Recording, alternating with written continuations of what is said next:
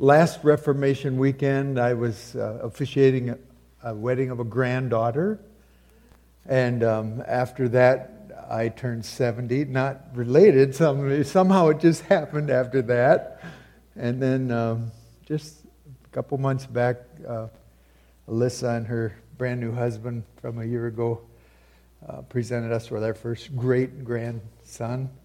So things have certainly changed in our world as the Lord has graciously carried us 70. So all my young friends, I remember sitting down there in those seats and hearing people say, I don't know how it happened, I just got old. So rejoice, my friends, in your days of your youth. They are brief, but they're very good. They're precious. They're a great gift from God. Enjoy being young. Remember your Creator while you're young. Accountability is ahead, and it'll be great as you serve Him and know Him. I just begin with a tiny phrase from Peter that I think summarizes our precious day. Peter said, "Therefore, I'll always be ready to remind you of these things, even though you already know them, and have been established in the truth which is present with you. I consider it right, as long as I'm in this earthly dwelling, to stir you up by way of reminder, knowing that the laying aside of my earthly dwelling is imminent, as also our Lord Jesus Christ has made clear to me. And I will also be diligent that at any time after my departure, you will be able to call these things to mind." Now, I haven't been given a heads up from our Lord that my departure is imminent. But the rest of that with Peter, we are privileged, are we not, to review precious things that are familiar to us, but are so valuable in the process. This afternoon, we're looking at this concept of our Lord's resurrection from this phrase, Acts chapter 1, verse 2 and 3. After Jesus had, by the Holy Spirit, given orders to the apostles whom He had chosen, to these He also presented Himself alive. After suffering, by many convincing proofs appearing to them over a period of 40 days, and speaking of the things concerning the kingdom of God. Farewells, goodbyes, separation, death. Death is an enemy, says the Word of God. Death is one of the most challenging aspects of our earthly pilgrimage. And it's one of the tough parts of life. Some are very sudden, unexpected. One of the commonest words in your local newspaper obituaries is died unexpectedly. So a semi-truck plows into the gas station in Lawrence, and a man dies unexpectedly, and a kayak and a roof mount rips off at 65 miles an hour into a vehicle going 65 miles an hour the other way. And Sini Stretch, who would have thought Sini Stretch entering into eternity like that from the Sini Stretch, unexpectedly. Some of our separations are unexpected and sudden. Some of them are known in advance. When the doctor says you have a terminal illness, we guess that you'll have X number of days, months, or weeks to survive.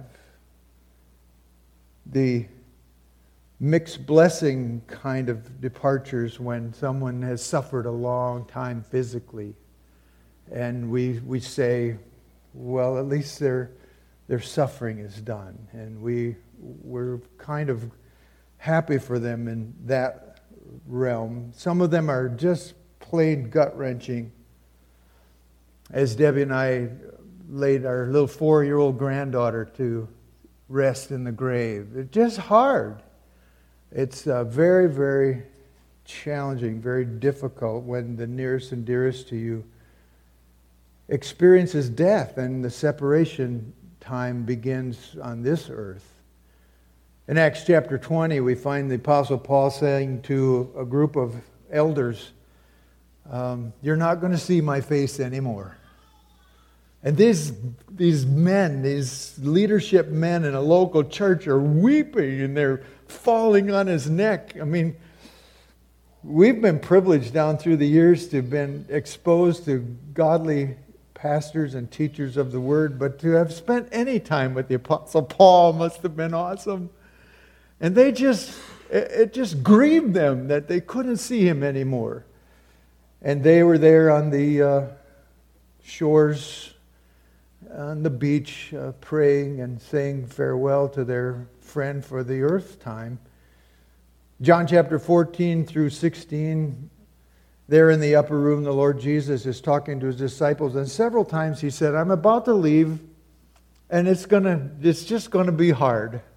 You're not going to like this. And he was right on. I mean, you could not be with Jesus for 3 years straight and have him say, well, I'm going to leave, but you're not going to see me for a while, but you're going to see me later. And he kept saying that, and he kept referring them to the fact that they were going to go through a difficult time of separation. In Acts chapter 1, we find that those same apostles are filled with joy, and the reason, of course, is because that Lord who had been separated from them for a short time has raised from the dead. I'm going to spend time in just 2 texts this afternoon with you. The first one we'll look just briefly at 1 Corinthians 15, the great resurrection chapter. 1 Corinthians 15, the wonder of the resurrection. We want to take just a simple, glorious look at how critical it is, what a critical feature of the gospel, the good news it is that the Lord Jesus, who died a death that was very special and very particular and very meaningful and very pointed, did not stay dead, and that resurrection was verifying of his work on the cross. It was validating. It was a heads up to the universe. This one is the first fruits. He's the primary leading individual that will tell us and show us what the power of God is as far as death is concerned. And the Apostle Paul gives us immediately a sense of what the gospel would be like without a resurrection, or probably put better, how decimating and how devastating the non-resurrection would be. And so without going into a lot of detail, I trust you're familiar with the passage. But the Apostle Paul in verse 13 and 14 makes us aware of the fact that the nature and the credibility of gospel preaching would be immediately impacted. There's no message of the nature of the gospel without a resurrected Christ, without a risen Christ. Verse 15, moreover, we are even found to be false witnesses of God. The integrity and the honesty of the witnesses hinges upon the reality of what they said. If they're going to tell about a resurrected Christ and he didn't really resurrect, they're liars. Flat out the way it is. They would be men of deception rather than men of hope. Verse 16 and 17 tells us that the content and the value of our faith hinge upon it. If the dead are not raised, not even Christ has been raised. And if Christ hasn't been raised, your faith is worthless.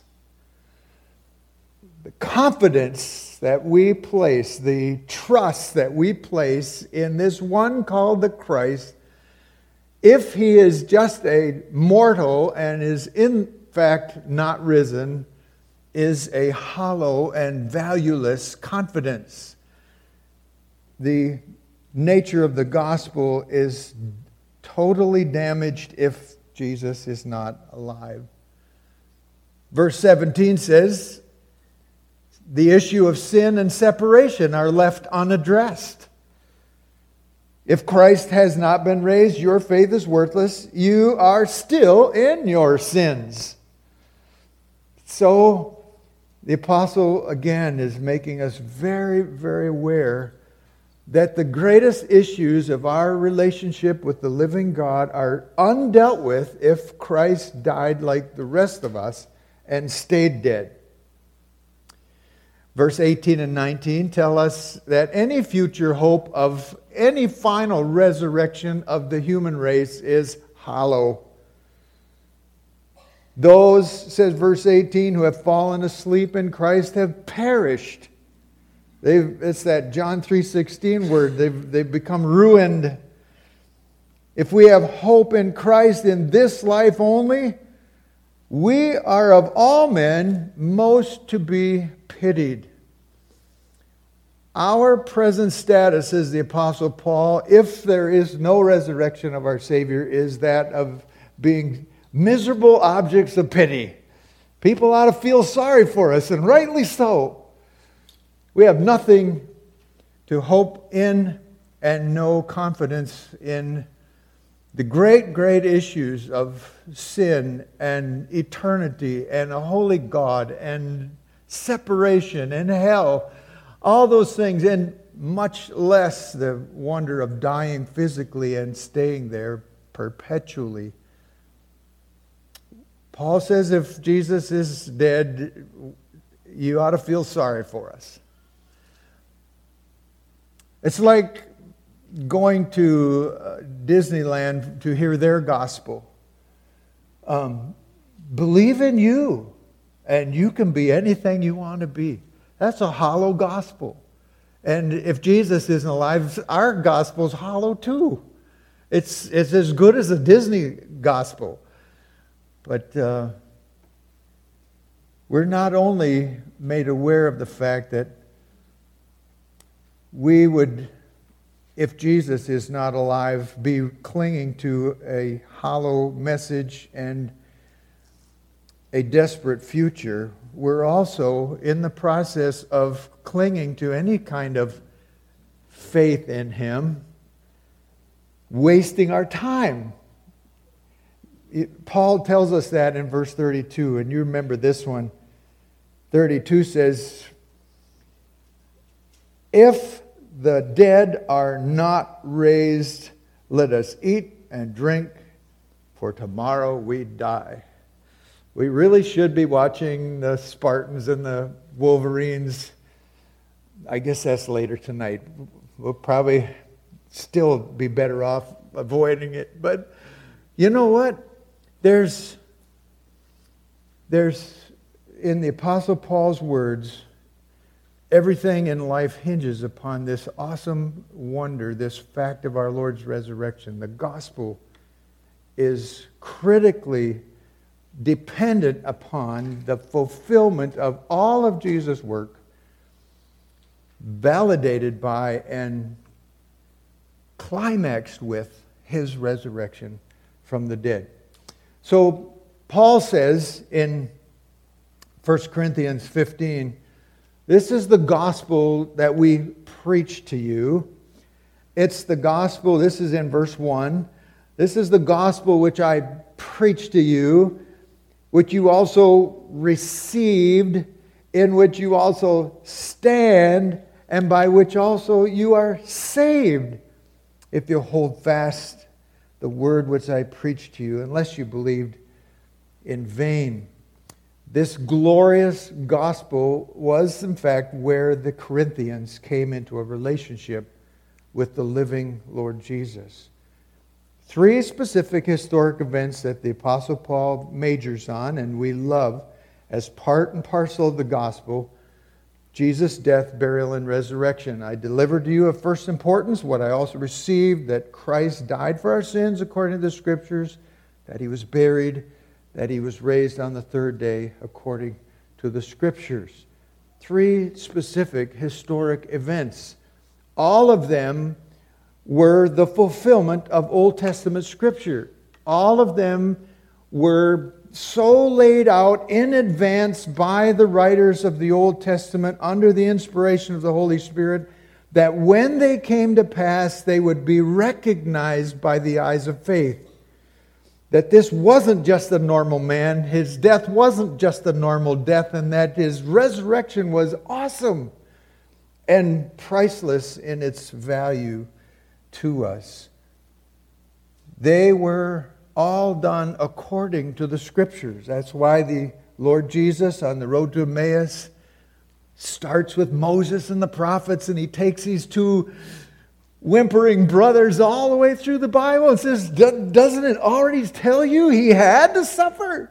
He had to die, and he had to be raised from the dead.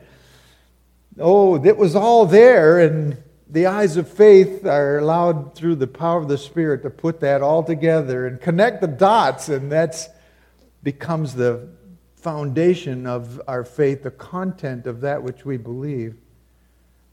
And then the Apostle Paul says that all of that was entrusted to a specific group of eyewitnesses called the apostles. That's a word that refers to authorized spokesmen, representatives that have been given authority by the one they represent. And those apostolic witnesses, the Apostle Paul says, not only was he dead, buried, and resurrected, but verse 5 says he appeared. Verse 6 says he appeared. Verse 7 says he appeared. Verse 8 says he appeared. And the repetitive nature of the word that the Apostle Paul is using here are speaking of a vital strategy of the Lord Jesus Christ in His infinite wisdom to give you and I the incredible gift of eyewitness historic accounts under the direction of and the inspiration of the Holy Spirit. The vital strategy of Christ. Now I'd like to take you for the rest of our little time this afternoon to the book of Acts chapter 1.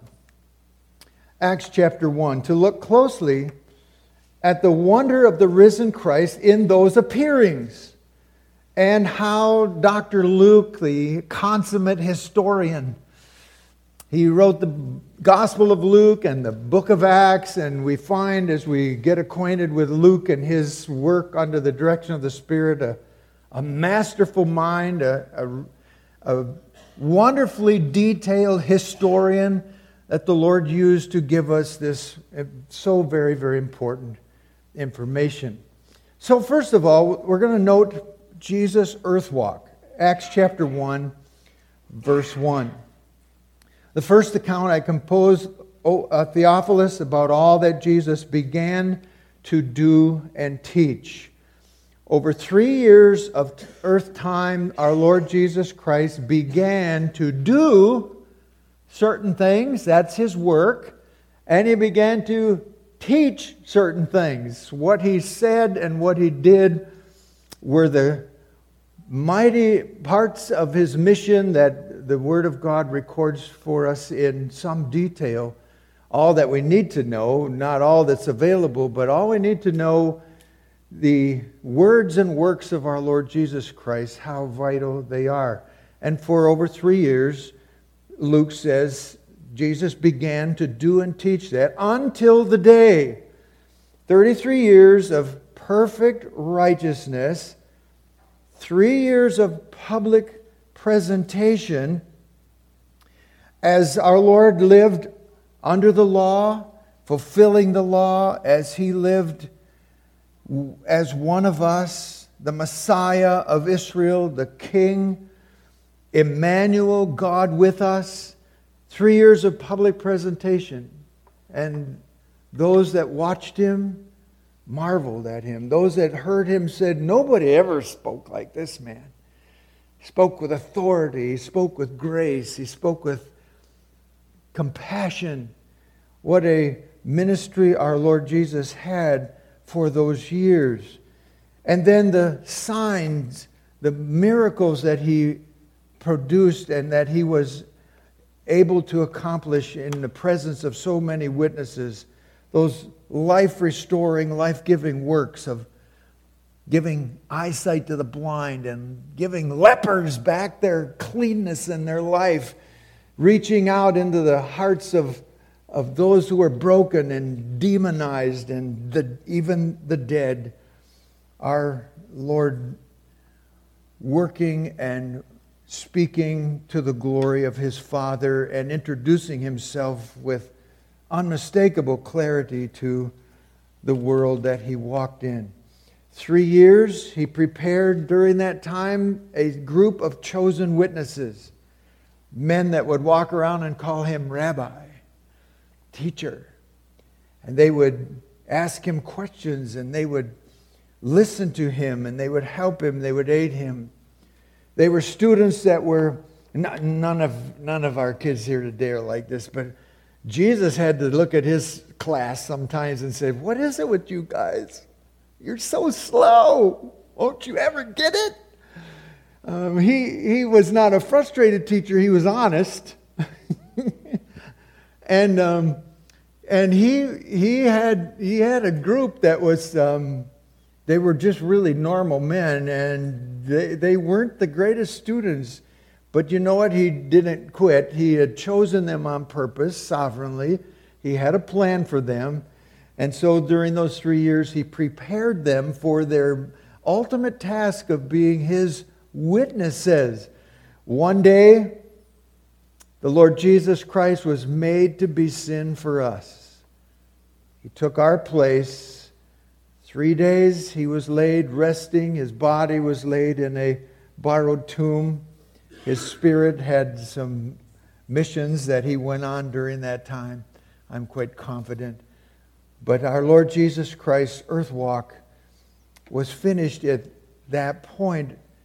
And what Jesus began to do and to teach brought him to the crucifixion and his burial. The earth walk of the Lord Jesus. Secondly, we look at his early witnesses. Luke tells us in Acts 1 verse 2, until the day when Jesus was taken up to heaven, after he had, by the Holy Spirit, given orders to the apostles whom he had chosen. Until the day, pre-ascension, Luke gives us information on the time in between the resurrection of Christ and his ascension. During that time frame, the Lord Jesus was giving orders. I don't know all that he told those men, but he had specific instructions and specific responsibilities that he communicated to them during that time before his ascension. His team was being prepared. These apostles were chosen. By the Holy Spirit, he gave them instructions. And then Luke tells us that he presented himself alive, appearing and speaking and gathering and commanding them, interacting with them very purposefully during those 40 days. Jesus' early witnesses. A team was being prepared.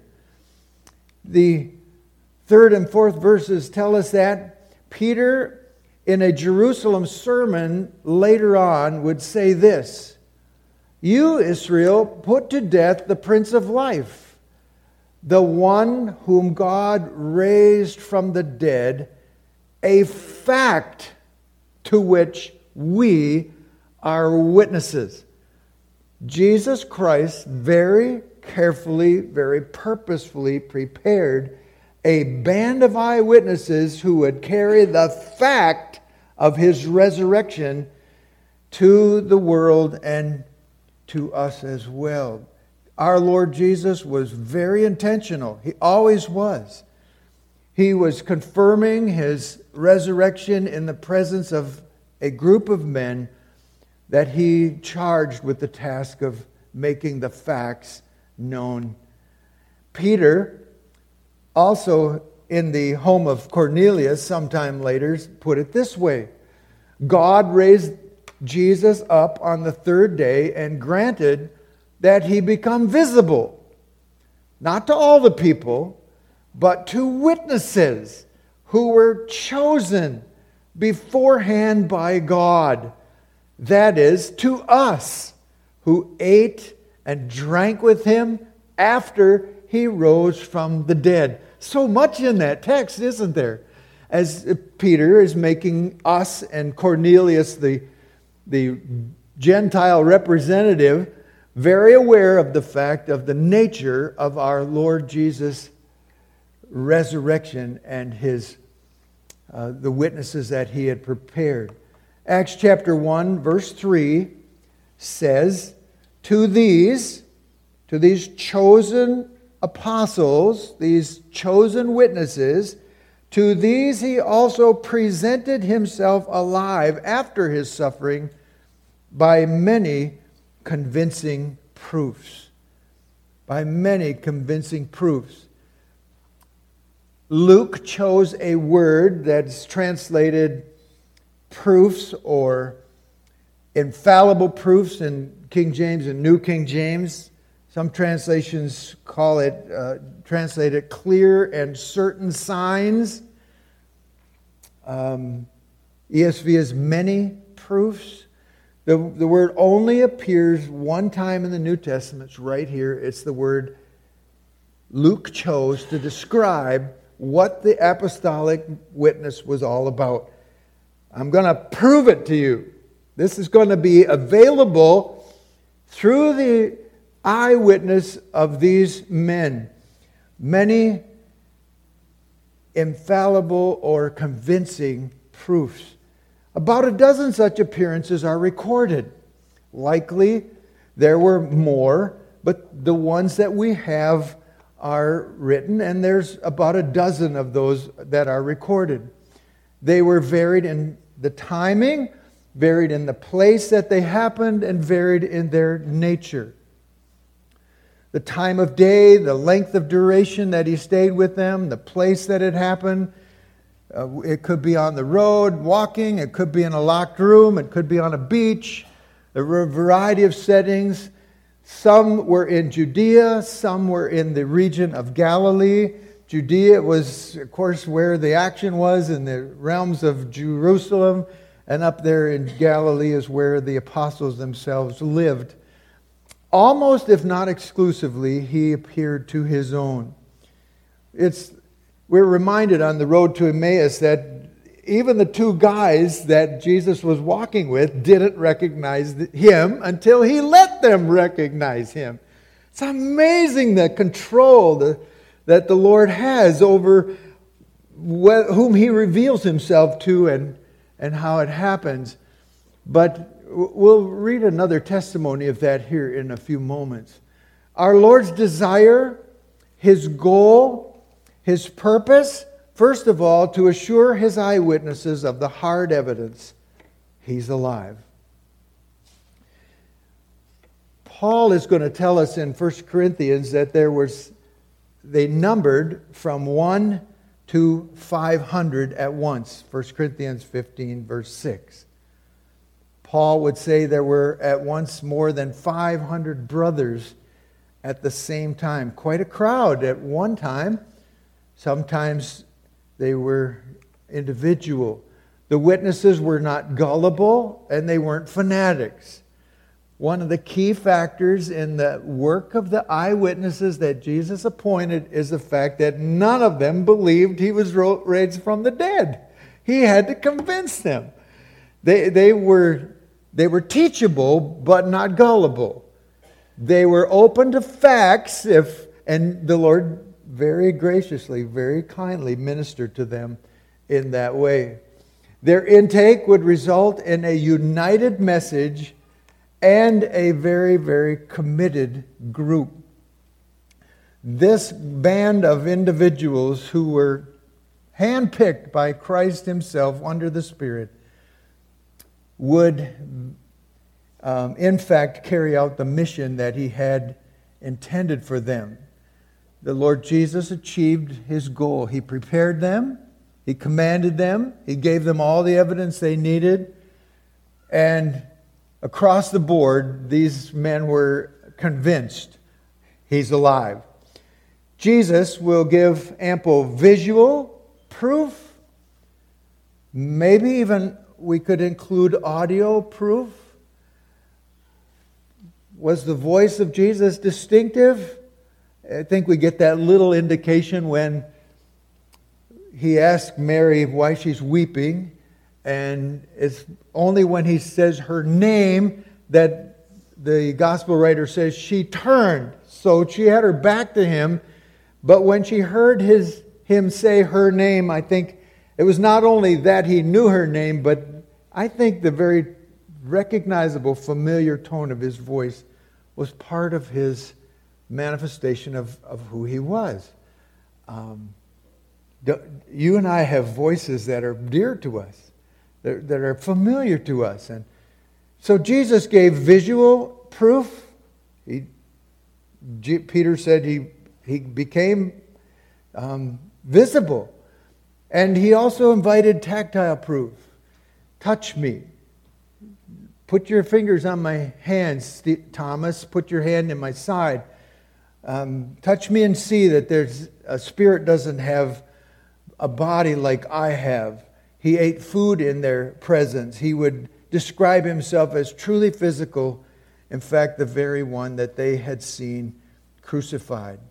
Repeatedly, the Lord displayed his validating wounds that made even his glorified body distinctive, and he was working diligently to provide all the hard evidence that his eyewitness team would need. He was going to convince them through his kind ministry during those 40 days that he's alive. Secondly, he would address his witnesses' heart issues.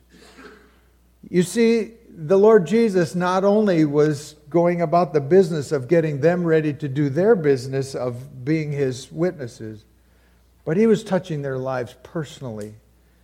There were a few private appearances of the risen Lord. Peter,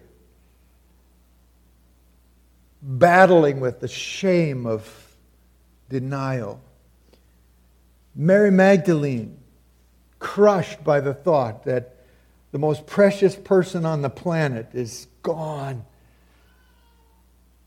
James says, 1 Corinthians 15, he's going to be the first martyr. He's going to have a big job of leading the first local church in Jerusalem.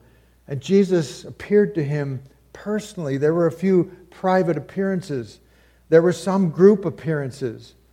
People huddled in fear. People assembled in worship. All of a sudden, there he was. I don't know how it worked. I don't know if it definitely blew their minds sometimes when the doors were locked and he was just there.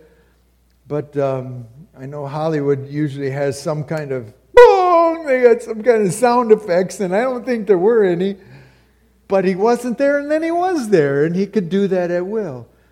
So there were private appearances, group appearances. Sometimes he appeared to as just a gentle reward for devotion.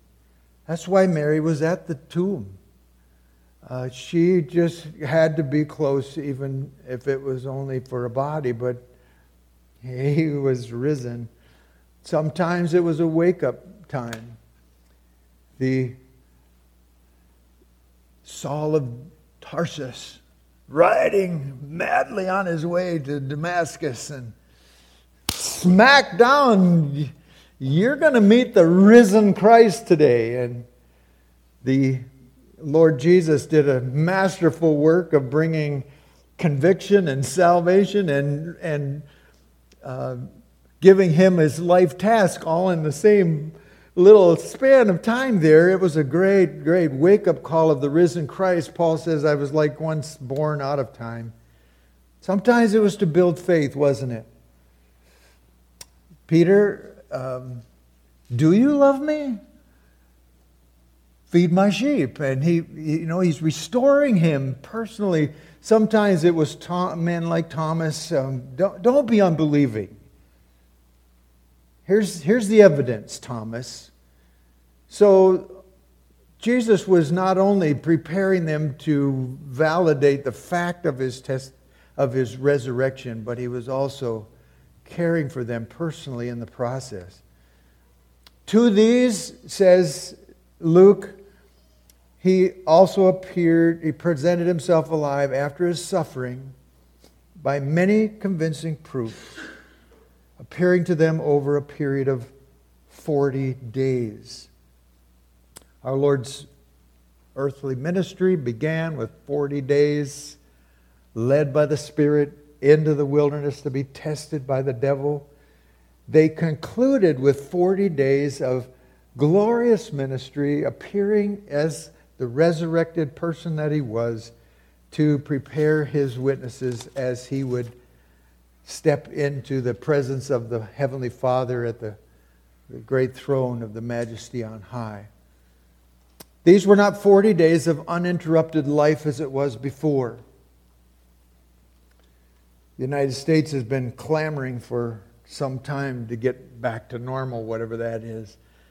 And Jesus didn't go, it wasn't back to normal. These 40 days were not life as usual. He wasn't trying to re-establish what they had experienced before. He was making them very, very aware that things were going to be different. He was going to be alive. He was going to be theirs. He was not going to be present with them physically and visibly. They were not 40 days of blazing radiance and splendor. They will meet him in his glory soon enough when they step into his presence in their death. But during these days, the Lord Jesus Christ was not in his transfiguration glory. He appeared to them very approachable, very much what they had seen before. He was very familiar in his address and his appearance. The varied and momentary presentation that he would give them during those days would be a sample of the new nature of their forever relationship. He was going to make them aware of his nature, his connection to them, even though it was going to be different. Oh, and by the way, as we draw this to a close this afternoon, it's so encouraging to my heart, and I trust to yours, that our magnificent Savior knew these things. During those 40 days, he knew who needed him.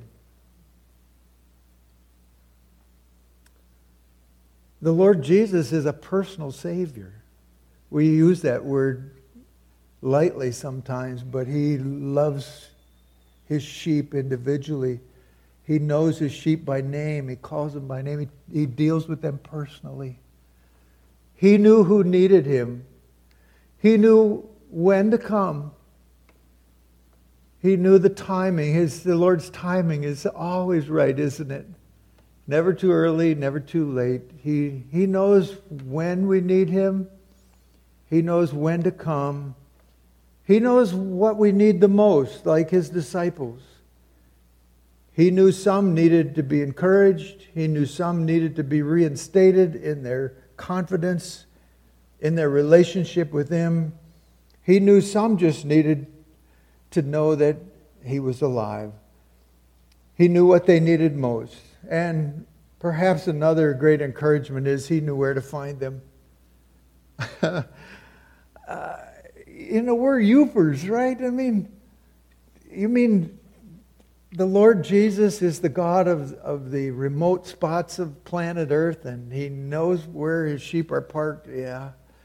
He knew where to find them, and he knew how to help them.